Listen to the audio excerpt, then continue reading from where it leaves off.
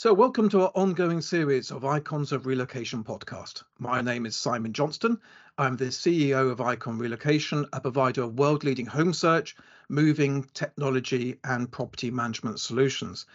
Today, our focus is on the issues and the very real pressures facing global moving.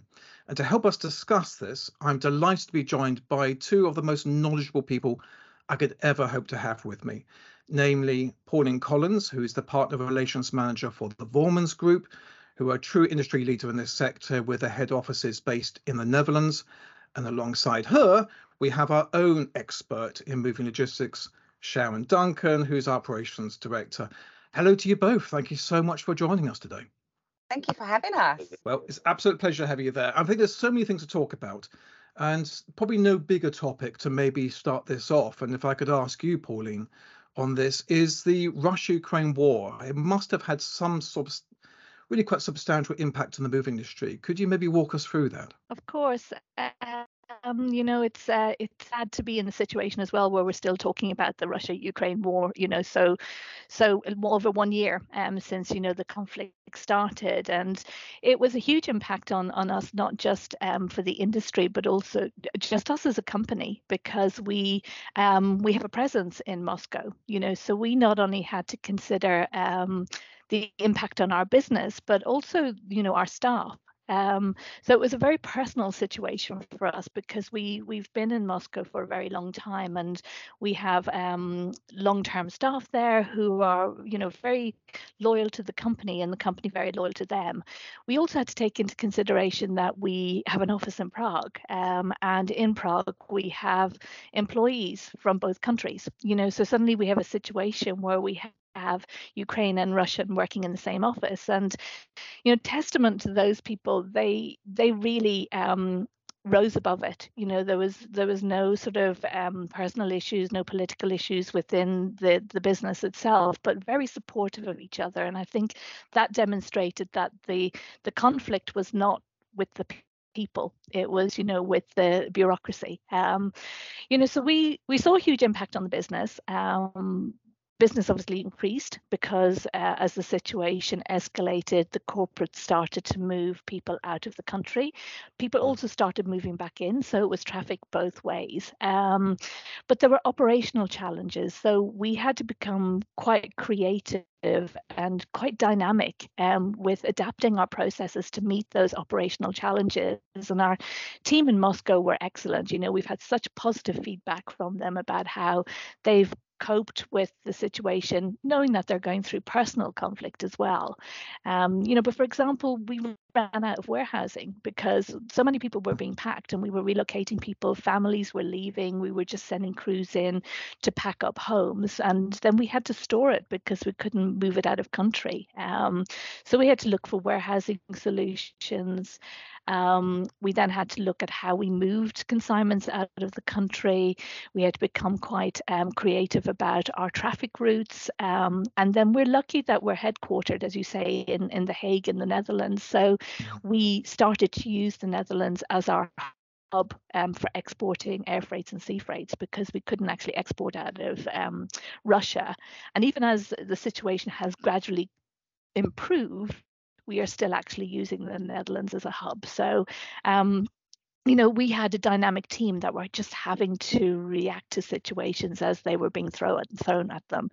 And so long-term concerns in relation to us as a company, for Voorman is, the business has increased, but that only has a certain lifespan because, the expat population will have moved out. So it's how we then adapt our business to make sure that those people that have worked for us for a long time, how they're still gainfully employed in the future, So it's, thankfully, we're also familiar with remote working now, that we can actually put them onto other business regardless of where their situation. So and Sharon, I'll leave you to talk a little bit more about the industry, the impact on the industry as well, because I've been talking for quite a long time already. No, fantastic. It was fascinating, because obviously I'm seeing it from your point of view, and to hear the struggles, especially having offices. And when you sort of said we had an office in Prague, and there were there were team members working, working with each other from Russia and Ukraine. It just shows you just how beautiful people are, that there's Mm. this war going on, and they wouldn't knowing that, families on either side, and they just didn't, they understood that it wasn't them that was sort of Yeah. creating this war, which is a beautiful. I mean, we know even now still, it's still a very fluid situation with regards to, what is available out there for removals as such, because we hit a lot of challenges, especially with regards to air freight, because the space was limited. There was restrictions in place, and therefore less airlines traveling and less cargo space, and therefore everybody went for road, and that meant that there was an increase in road transport, and of course they couldn't go through certain borders, so they had to find different routines, and we had to be versatile in that nature, and also reach out to our partners to see who can actually cover the business and who was still opening and still very much packed. We were in the same situation where we had certain assignees that had to be moved quickly because they were leaving, and held it and then found a solution in order to get it up, because even with FCL, the shipping out of Russia, you couldn't do the normal stance. It had to go via Korea, for example. So it was an incredible challenge. But I think for us, it was families. It was families being affected. And it's also about having, showing expectations. It's sort of managing those expectations, because I mean, they had themselves to worry about. They wanted to make sure that their family was okay, and that they had their personal items that, in order to be able to house them and home them. So it was just about managing those expectations, letting people know what we are able to accomplish, and looking at different routes, and working with partners like yourself, in order to find those right solutions to get the families moving, to get their goods out safely. So it was a massive impact, and of course we had just come out of COVID. I mean, COVID, we were trying to find our footing with regards to, now the industry's changed, and I think, COVID was awful, awful, awful. And I know I'm moving on to something different, so I'll wait until we get addressed with No, regards to that. actually, I think Because that's a really good link, Sharon. Actually, yeah, let's just pick up on that. I mean, we're okay, talking about the Ukraine war. That's the whole of it. But obviously, we just came out of a problem before with COVID, and yeah. that must have changed the industry at the time. But Oh, taking that and looking forward, what do you think that the lasting legacy of that is for the industry? so what it looks like. So for me personally, of course, before COVID, I was in the office every single day. I used to have a key because I had to lock up, otherwise I would have been thrown out, because we used to work, you wanted to get projects done. And then, of course, COVID happened, and it was an unbelievable feeling. I remember sitting in the office, and they were saying, because my mother lives with me and she's vulnerable. And they said, you need to go home, Sharon, because your mother's vulnerable. And I just couldn't comprehend or understand what was happening, because in today's world, day and age, we would never think that you would actually be affected by a virus that they couldn't, they were trying to find a way Mm. to and for me, I went home obviously straight away, and we obviously set up working from home, um, and it was a very blessed time, because that's a time where I actually got to spend with my mother as well. So I think, in that regard, I was there more often at home for my mother, albeit working, because we were crazy busy, because a lot of people were trying to get home because of COVID. They wanted to be with their families. But it just changed the whole dynamic of the industry as we see it today. You Mm. would never, if you had ever thought, so if I'm looking back at, say, 8 years, say if I just say 8 years ago, we were talking about becoming paperless and how we were going to do it. And when I used to manage moves, I used to have at least 50 plus files behind me with all paper in it. And at that stage, 8 years ago, we were talking about becoming paperless. I was like, ooh, that's going to be a challenge. We need to have a look to see how we can do that. Then a few years down the line, I managed to have my team paperless, and that was actually just before COVID actually sort of hit. Actually, well before that, because we were doing quite well with the systems that we had. We utilized the systems in order to be able to manage the paperless style within the office. And when COVID hit, of course, it was about setting everybody up at home. And luckily enough, because we had that paperless stream, it was about just making sure that they were okay, firstly, because obviously it's the mental health aspect of it as well. You go into the office, you interact with people every single day. Sure. You have your support network, you have your support from your colleagues, and from you create friendships. And to be isolated at home, because you do feel like you're isolated. I mean, getting up at 6 in the morning to queue outside a shop just to make sure that you've got Right. food, etc. So it's just the industry itself. Okay, I'm running off. Running off on a different thing. No, it's all very interesting. Yeah, but it's saying all this, or the industry. How do you see the industry? So actually, Pauline, could you maybe sort of share your views? I mean, what do you see as change in the industry from the COVID years? Yeah, I think a lot has changed in the industry, and I think our attitudes and just approach to business has now changed as well. Sharon touched on the paperless there, but I think technology came to its came to the forefront. It was the one thing that really took hold during the pandemic. When we started working remotely, doing a Teams call or a Zoom call would have been completely alien to many of us. It wasn't a familiar way of us communicating, and now it's the norm. It's I think technology within the industry, virtual surveys had already been utilized, but not to its full efficiencies, and suddenly it's the solution for that face-to-face, sort of interaction that you have with your clients. You can't go out to their homes anymore, but we were able to still function normally because at Vorman we had already been working with virtual surveys. So for us, it was technology within our process, and I think. Actually, can I just jump in for a second there? Because I think you've raised a really interesting point. I don't mean to interrupt you, and I'll keep it to a minimum, but virtual surveys is a really interesting point. For those who are not familiar with that, could you just very quickly explain what that means? Yeah, so it just means where historically, or I suppose traditionally, we would send a surveyor out to somebody's home to view the items that they wish to move, and you have that relationship with the assignee in their home. You're sort of visiting, you're assessing the volume. During the pandemic, that was no longer possible. So we now work through virtual survey platforms, and we utilize a Move for You platform called Survey Pro, but there are other ones out there. And it's a call. You dial into this platform and you interact with your assignee, and effectively you walk around the home with them. The only difference is you're not walking alongside them. They're carrying you on their tech, their iPad or their iPhone, and they're sort of showing you the house. They're opening drawers, opening cupboards, exactly the same way as you would do if you were standing beside them. The benefits is you don't have to be there. So one, we'll talk about sustainability, but we're not using resources. We're not adding to our carbon footprint by sending somebody out to the home to view. Right. We're also recording the survey, so we have that for reference at later stages of the move process. And you still have the ability to interact with the person moving, and you get to know them because you're still in their home.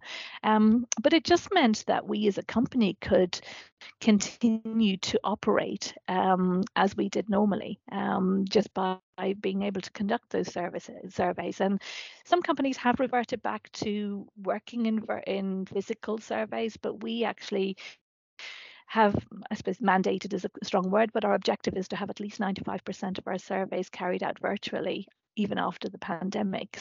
So, we look, there's a lot of negative association with the pandemic, but I think, it did actually, there's a lot of positives as well, and technology for me is definitely one of those positives. The moving industry is quite, well, I suppose resistant to change maybe is the way to put it.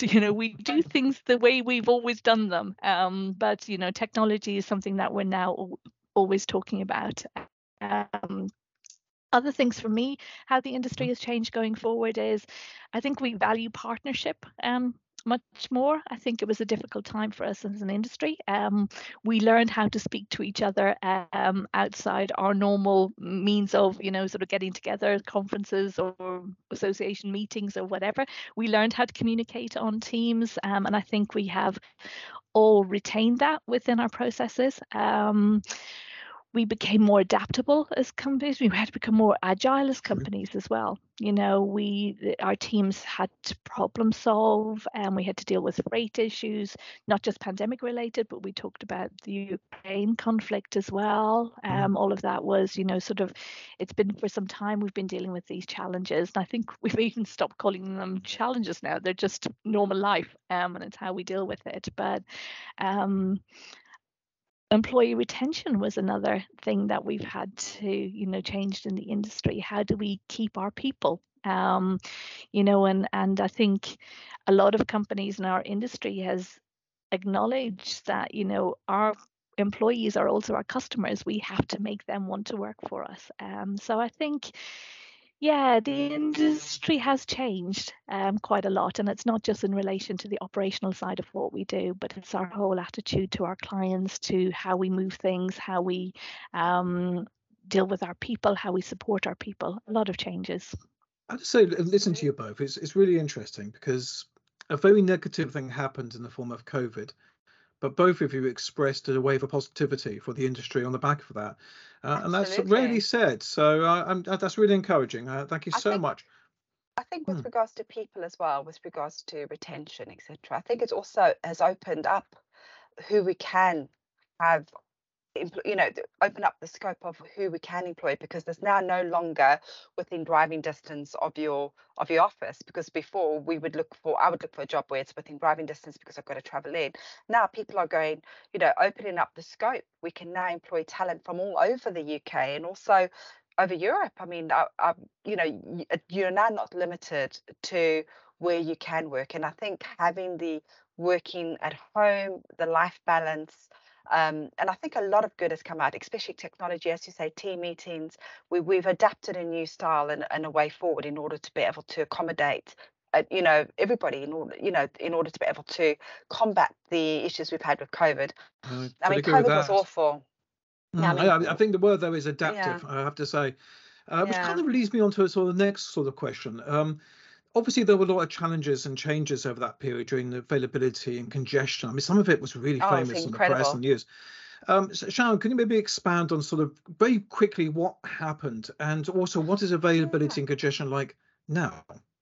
So, firstly, now really positive. It's starting to stabilize, and we are starting to see a lot more availability. Whereas before COVID hit us, we were loading containers at the residence, taking it to port, shipping it out, loading air freight, getting that tri-walled, getting it ready to go.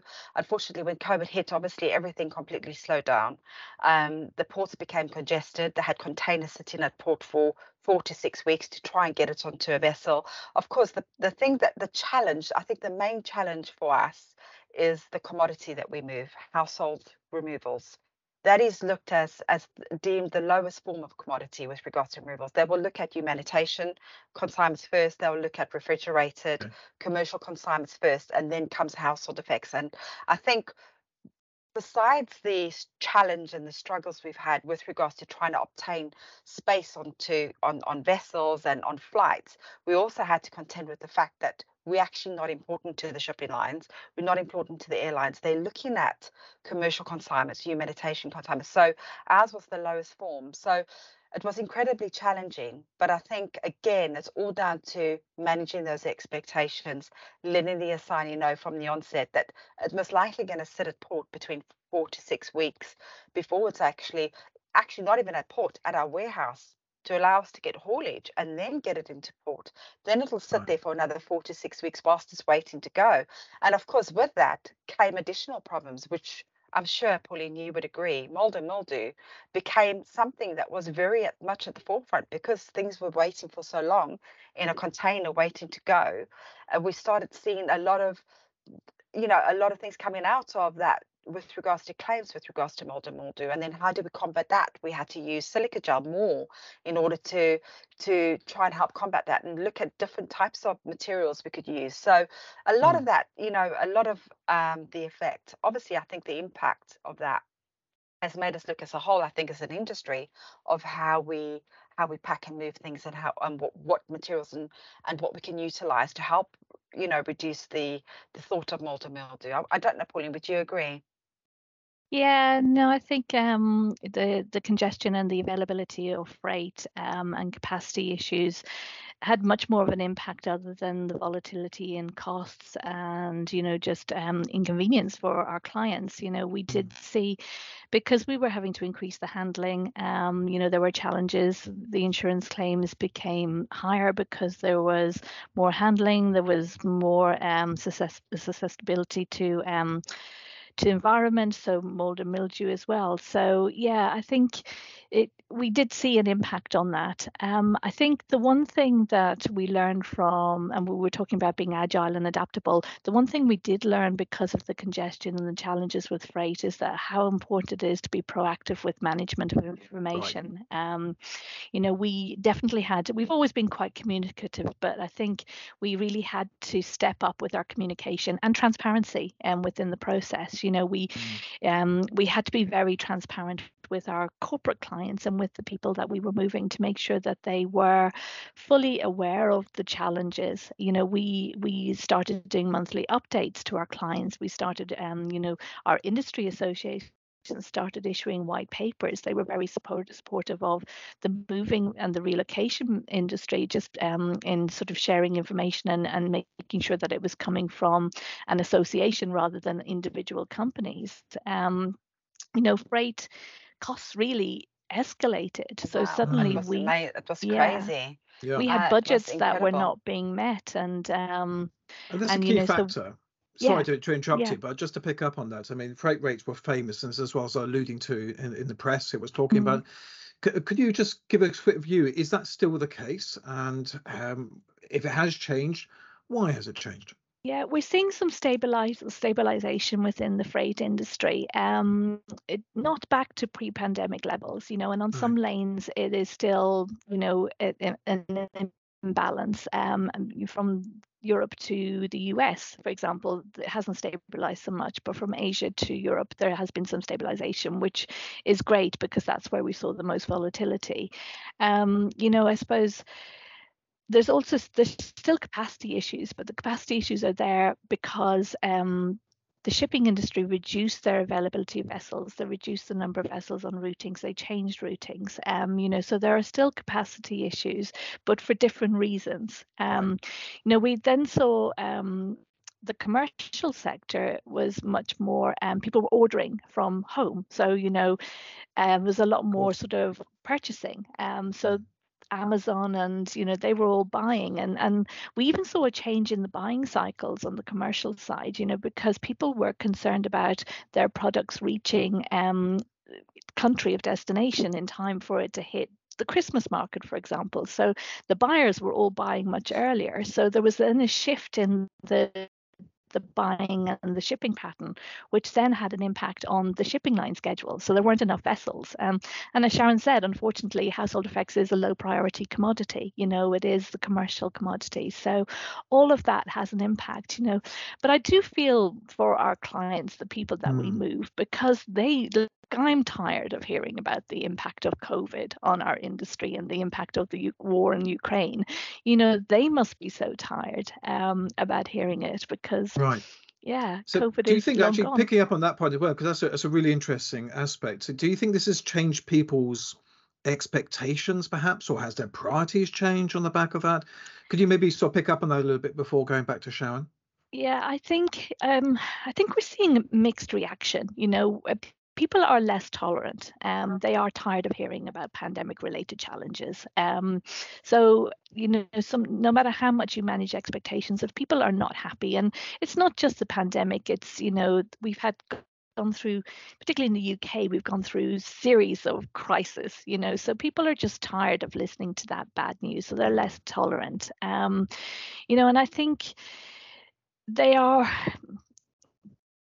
we've become insular as well. We had to live apart for a time due to COVID. So suddenly your whole world is, the extension of your own house.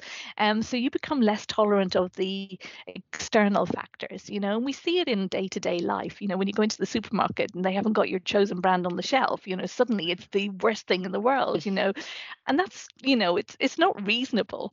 So I find that I've become unreasonable myself. And I'm sure that is, as an impact of just the world that we're in today. So for me, I do also think that, on a positive note, I don't like to always be negative, but that people are more supportive of each other as well. Maybe not when it's in relation to moving their household effects, but I do think, people are supporting, and that's why I said there's a mix of reaction from people. No, I think it's Very insightful. Sharon, is there anything you'd like to add? Because I've got a big question coming up, which I'm desperate to ask you to, but I really feel there is something else you would like to add to that, Sharon. So No, I definitely agree. I find when COVID started, people were very understanding, and I think at this stage now, I think they're just so fed up.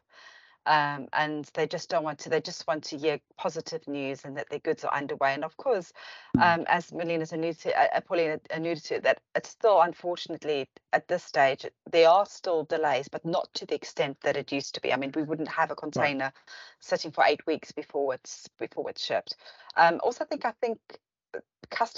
assigners now taking more with them. So now they think about the essentials and they change their mindset of what to take with them on their flights. Can I get a larger air freight allowance in order for the goods to get there quicker? So they're also looking at what the allowances are and what they can push in order to take it and get it there quicker, rather than looking at just purely sea freight. So I think that also has changed with regards to that. That's really interesting, isn't it? There has been quite a notable change. I can see that. Yeah. I really want to ask you ladies a sort of different question. So allow me to move the conversation and something that's I think close to all our hearts at the moment, and that is around environmental and sustainability issues. I know every company is working hard, the industry's working hard. Perhaps I can start with you again, Pauline. What are Vormund Group doing in regard to reducing your carbon footprint or be more sustainability, but also what is the industry doing, or what can we do? Yeah, so I think sustainability is a hot topic, not just within our industry, but in general. And I think when we think about sustainability and the environment, I think it's quite easy to become overwhelmed because it's such a huge task, and we are moving companies. So what impact do we have? But I think the one thing, and I talk about our industry associations, they have been excellent at, getting people together, Omni, FIDI, they're all collaborating on what we as an industry can do. But I think there's one initiative we took on board when our clients started talking to us about, the environmental impact of their relocation policies was carbon offsetting, and I think there's a little bit of negativity around carbon offset programs because it can be considered to be a little bit of greenwashing. So we were very careful about what we were going to implement because we wanted to make sure it was something that was, it could be audited, that we weren't going to greenwash. So we looked at a platform called EcoLegit, and, it was really easy to implement. So for us, it was a little bit of a quick fix to the conversation, but it was one that it had a, sort of integrity behind it, so it's very easy to implement. We literally just upload the information that we already use in our day-to-day business, the weight of a shipment, the origin destination, and the program then, the algorithm calculates what our carbon footprint is, and there's a separate dashboard that our clients can look at, and it's got a small cost associated with it. It's audited by one of our industry recognizable auditing firms, Parsifal, and there is substance to it. So that was a very quick thing that we implemented. I'm very lucky that I work for a Dutch company, and they've always been quite innovative, and they've always had, an environmental sort of policy. So, we were already operating electric vehicles. The Dutch ride their bikes, to work. So, well, the Dutch were famously ahead of the curve on this. Exactly.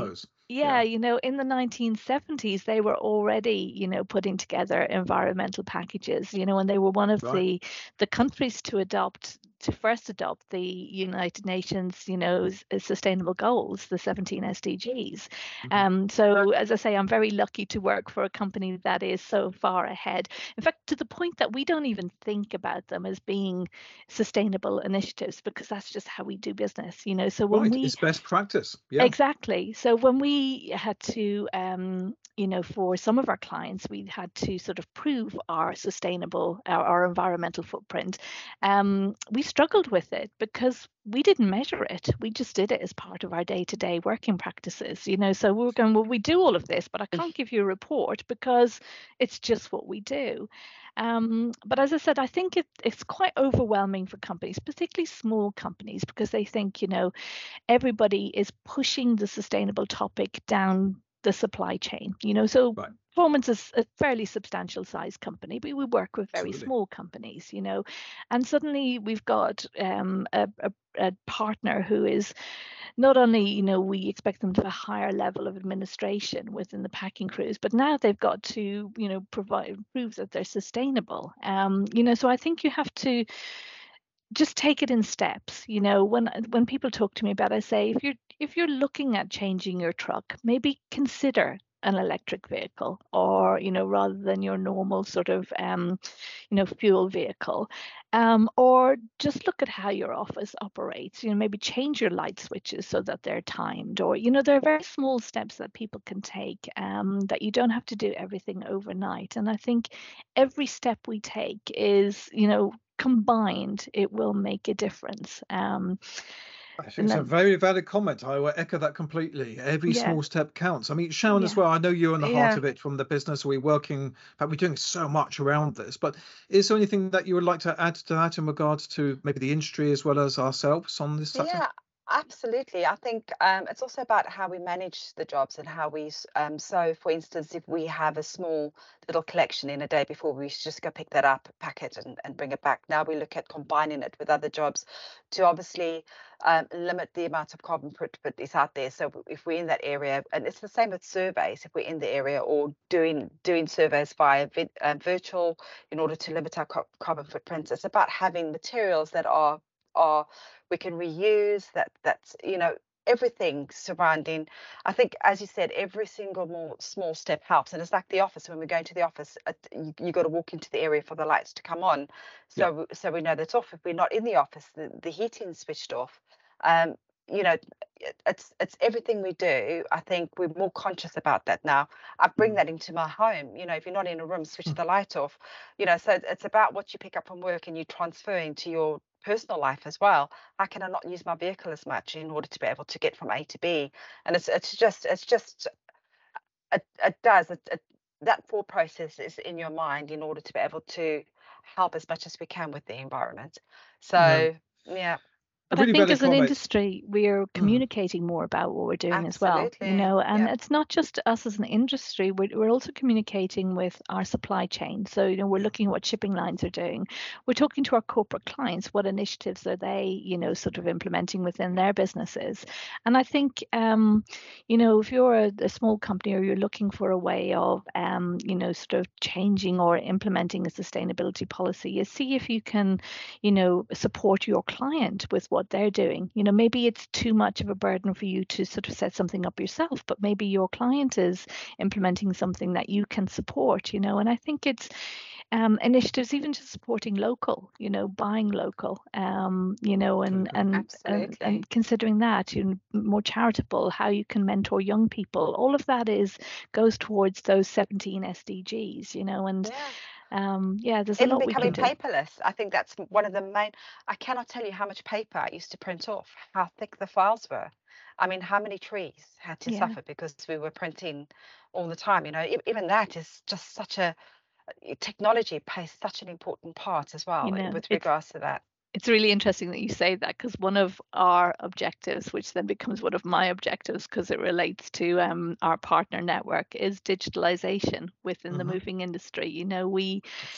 We generate a lot of paper inventories, packing lists are all paper, and it takes, even internally, and we're really committed to this digital transformation within our process. But even so, we had resistance internally, from our own crews about the implementation of it. And this year is, there's no work tickets. Everything is on iPads, and we're enforcing that internally. But it's taken 3 years for us to reach this stage, and we're one of the, supporters of it. I love hearing that, because I think, how many times have we had someone come back and say, "Oh, I can't read the inventory. What does this say?" And it holds up clearances. So there's a lot of benefits with regards to that, because not only that, It's how quick the information flows through the system. So Yeah. you have a pack, and then all of a sudden you've got the inventory with the final volumes, and it just makes life so much easier in all aspects, but also environmentally as well. So I totally for agree with me, that. yeah, I'm a big fan. Digitalization is close to my heart, as I'm sure you all know. But Yeah. to have all information in all right places all at the same time, it's got to be the goal. And of Yeah. course, you can do that whilst actually being sustainable, which is really Yeah. interesting. Well, it's A funny, couple of Simon, things. I was going to say all of your questions have had a connection, you know, so we've talked about sustainability, we've talked about technology, we've talked about the impact of the world on our industry. You know, who knew that Ukraine was one of the biggest providers of timber? You know, Right. so it's impacted the availability of packing materials, the availability of timber to make crates, timber to produce paper. So, you know, if there's none of that, then we have to be digital, you know, so everything is connected. You know, the war in Ukraine has caused a shortage in those consumables. We want to push digitalization, and, you know, and we want to be sustainable. So 3 of our questions are all very nicely interlinked. So very clever of you to do that. Well, thank you. It just shows how it's all linked as well. And the other thing I was going to say, actually, and I do genuinely mean this for the moving and the relocation industry, is how generous everybody is with their ideas and support. Because if one company has got a great idea that could impact themselves on sustainability, that is shared across almost the whole industry incredibly quickly. And that's what's so exciting about this, is that I think there's a real snowball effect coming here. We can all help each other move forward. However, I just want to sort of close this. And thank you both for this conversation. You know, this has been so informative. But I know, Pauline, that you recently came back from the LACM conference in the Americas. And correct me if I'm wrong, I believe that stands for the Latin American and Caribbean International Movers Association, which kind of rolls off the tongue. We like to call it. Thank you. Now, obviously, so you just come back from a conference. You obviously have a bit of a view about personal views on that, but also what's been talked about. Could you maybe just close us off here by just giving us a bit of a summary on that and some of the key discussion points? Yeah, I think, you know, there's an irony when we've just finished a conversation about sustainability, and then I'm talking about, you know, being at a conference at LACMA, you know, 2 weeks ago in Argentina. And I think it's, again, part of the conversation that's taking place within the industry. And I've just, the FIDI Focus has just gone to publication for March. And in there, I have an opinion piece on mindful travel, you know, within the industry. And is there a future for conferences within the industry? And we've listed various pros and cons, and there's like a pro and a con sort of view within the magazine. But I think our industry is a people industry. You know, our product is our people. We do move people, you know, and we move, but our industry is based on relationships. And I think, you know, for and I found it very much so at LACMA. I hadn't been to a LACMA conference before. I've been in the industry for 34 years, and this is my first LACMA conference. But it is about making connections with people. And I think because LACMA in particular is a smaller conference, it's only 200 people, whereas the other conferences are much bigger. I've made a very personal connection with people that I have known for years, and just sort of, you know, we've passed at other conferences. So I think, you know, we can travel. We have to do it more considered. I think we can no longer just say we'll get on a plane and then we'll come back, and then we'll get on a plane again and come back. That we need to try and look at what conferences bring value to us as a business, where they're located. We're lucky that we're a tri-regional company, so we don't have to send somebody from the Netherlands to Bali to attend a conference. We have somebody in Singapore who can go, and it's a shorter trip. And I think it also then opens opportunity. We talked about employee retention. It opens opportunities for those in our companies who may not necessarily have had the opportunity to go to these conferences before. So, you know, at the start of 2023, we put a list together of all of the industry conferences, and it was eye-opening, because you could be a professional conference goer. I could be on a plane every week going to a conference, but we looked at the ones where we thought it brought value to us as a business, not just for the sake of going. Then we looked at who we were going to send, and it has opened opportunities for the younger members of our teams to attend. So it's not just the old dinosaurs like me who's going, but, you know, and I think that then encourages employee retention because they see our industry as being much more than, move coordination, or they see an opportunity to travel, they see an opportunity to meet more people, they learn different cultures, and I do think there is a need for travel and conferences, and because it adds so much to our industry and it's such a big part of our industry. But I do think we have to do it a little bit more mindfully than perhaps we have done so in the past.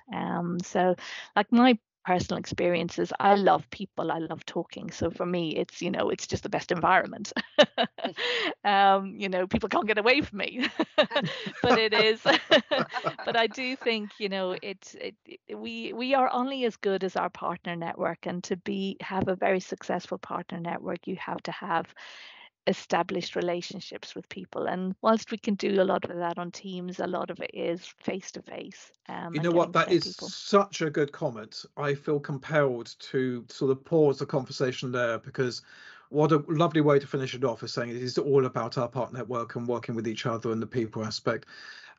Pauline, Sharon, thank you so much for your time. This is really enjoyable. I look forward to next time we can get together and pick up on the topics of the day in due course. So thank you both. Absolutely. Thank you, Simon. Thank you so much. Thanks. Take Bye. care.